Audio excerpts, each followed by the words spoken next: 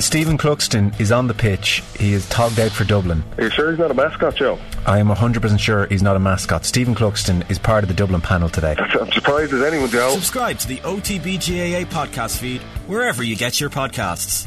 OTB AM with Gillette Labs. Get the ultimate shave or your money back. Neon Night Edition available now.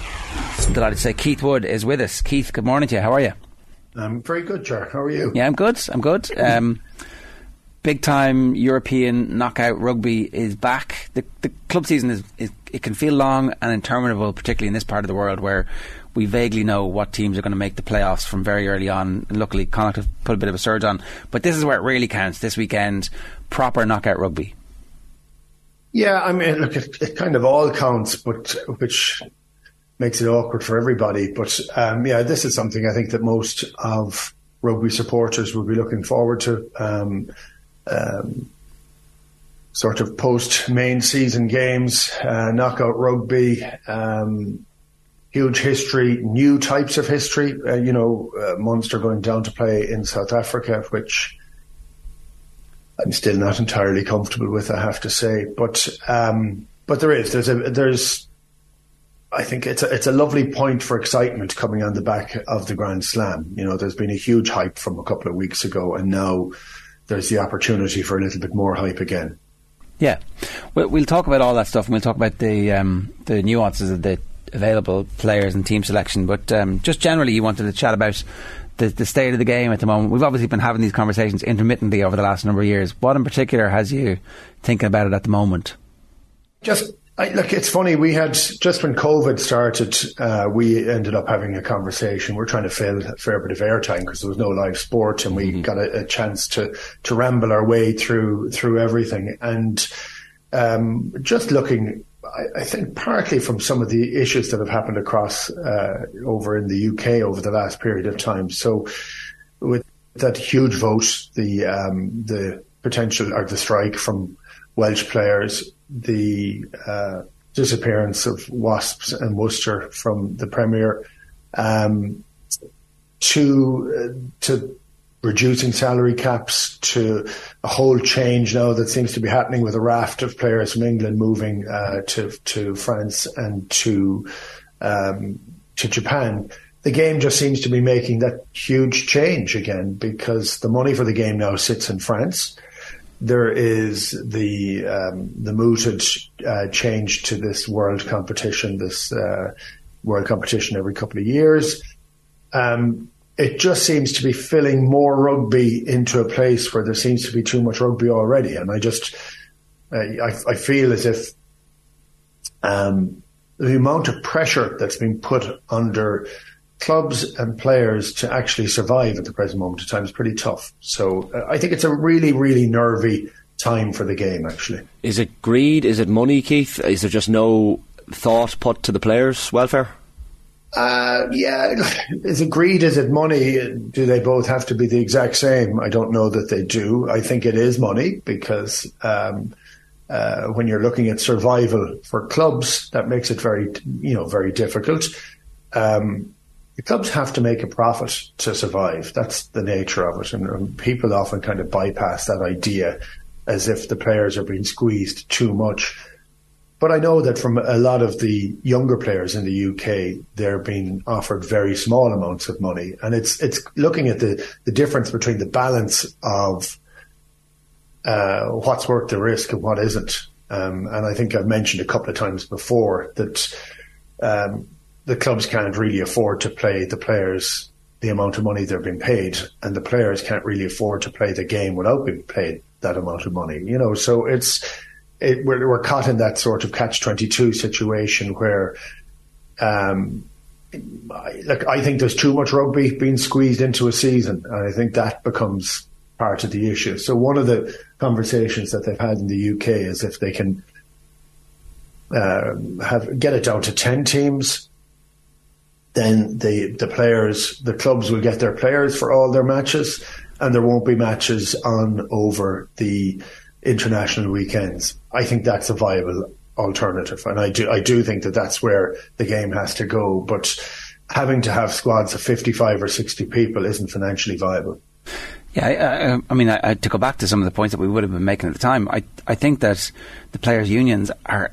I really can't understand how, given the experience profile of the people involved in the players' unions, they're not more powerful and they're not better advocates for the players. If the players had a limited number of minutes or games that they were allowed to play every season, then everything would kind of automatically fall into place. If you're only allowed to play 30 games a season and the international team has you on call for 6 or 8 or 10 of those, then you've got a 6 or 8 or 10 game window, however you want to spread it across the year, and the rest of the time you can play club rugby. And then all of a sudden, everything literally falls into place because the players have decided that we're going to put our bodies on the line for a certain amount, and that's it. But there's no sense coming from the players that they're ready to go. I mean, the Welsh players, I think, might be a touch paper for players realising that they do have genuine power. This product doesn't exist without them, and they're the ones who are suffering the consequences of long-term injuries. Well, they do, and they do have the power. The point is, are they willing to play less matches for less money? And, you know, like none of this kind of sits down really comfortably, but also the game has so many different shareholders within it. So you have you have the URC on one side, you have the unions on the other side, you have international rugby, you have the EPCR. You know, they're all different competitions. You've the World Cups, so they all vie for different pieces of the pie. They own their own rights within those situations.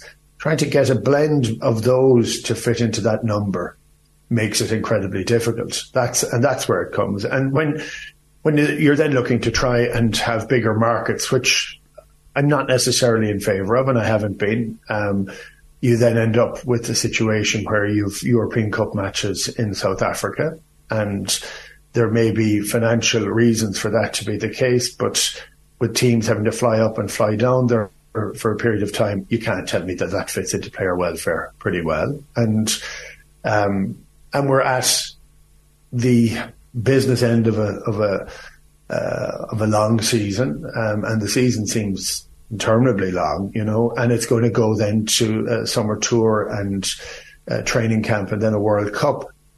And you wonder, where does it end at any stage, really, you know? And so I don't think they've got there. I think the idea of the world competition seems to make sense, but I still think everybody is trying to have their piece of the pie within that.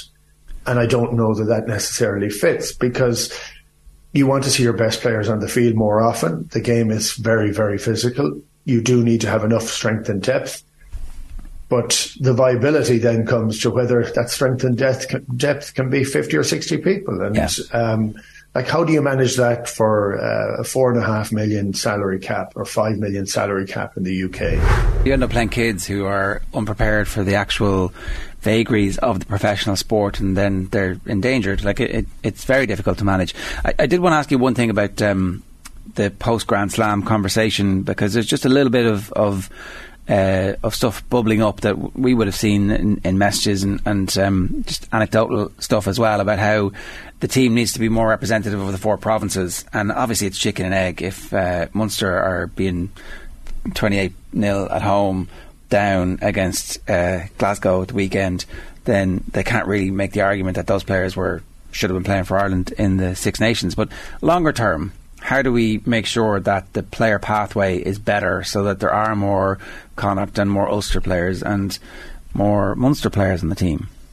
Yeah, to be honest, I think it fits and has always fit into a cycle. And it doesn't have to be more representative of, it has to be the best players. I mean, this is not sport's tough. You know, the better players who play in better teams get a better chance to play for their country. It doesn't matter what country that is, actually. And if you look at it, and I've looked at it for the last number of years, Leinster have been pretty much, you know, flying very, very high. They play a style that fits into the national style incredibly easily. So if you are looking for the next player on the block, it's often easier to pick a Leinster player because they're more up to speed, and you need that to be the case. the responsibility goes on the provinces to be able to deliver more. I always think it's going to be difficult for Connacht because they don't have the depth of infrastructure that the other provinces have had, but they have been building on it over a period of time. They are getting more players into the squad more often. It goes down to a whole variety of different conversations we've had over the past. And, that conversation of Victor Matfield discussing with Johan van Graan that Leinster get all the best players.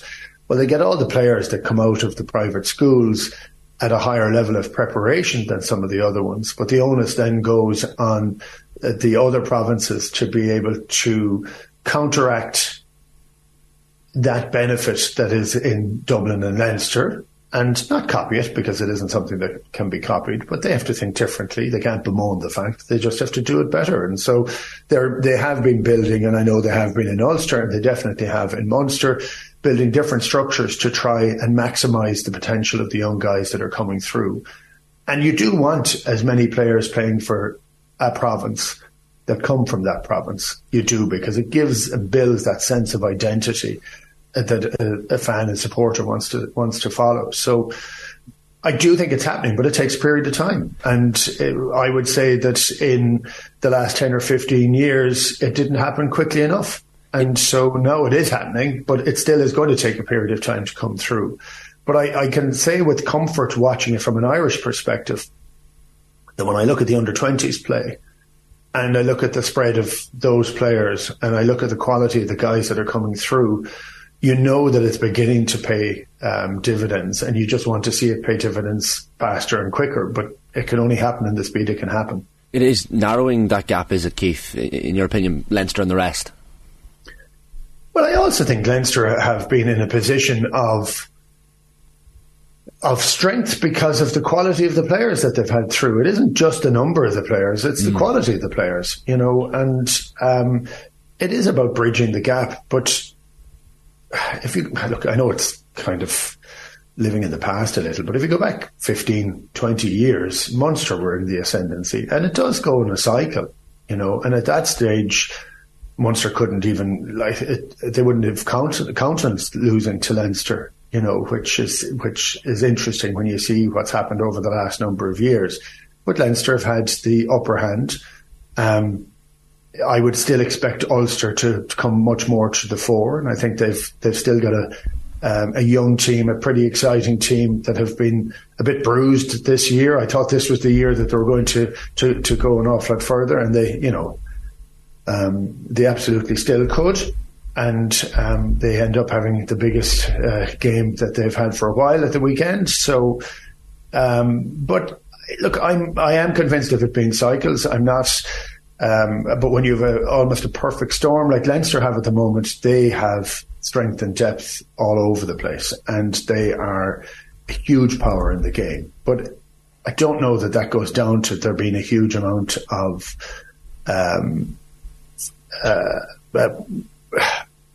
lack of ambition in the other places. It hasn't been that at all. But I don't think the processes have been right. I think they're getting right now. And I think it'll take a bit of time for it to work. You mentioned the fact that Munster have to go down to South Africa to play the Sharks and the Stormers. What did you make of last weekend? Like 28 unanswered points for Glasgow in that first half was disappointing from a Munster perspective, or is it turnaroundable? I guess is the question. I think it is, and I think it's quite interesting. If we go back to the start of the season, we would have looked at a Munster team that didn't seem to have a huge amount of structure, seemed off the pace. It took a while for Rowntree to bed in. He's a good, strong, honest coach who doesn't shirk any comment that's thrown at him in an interview.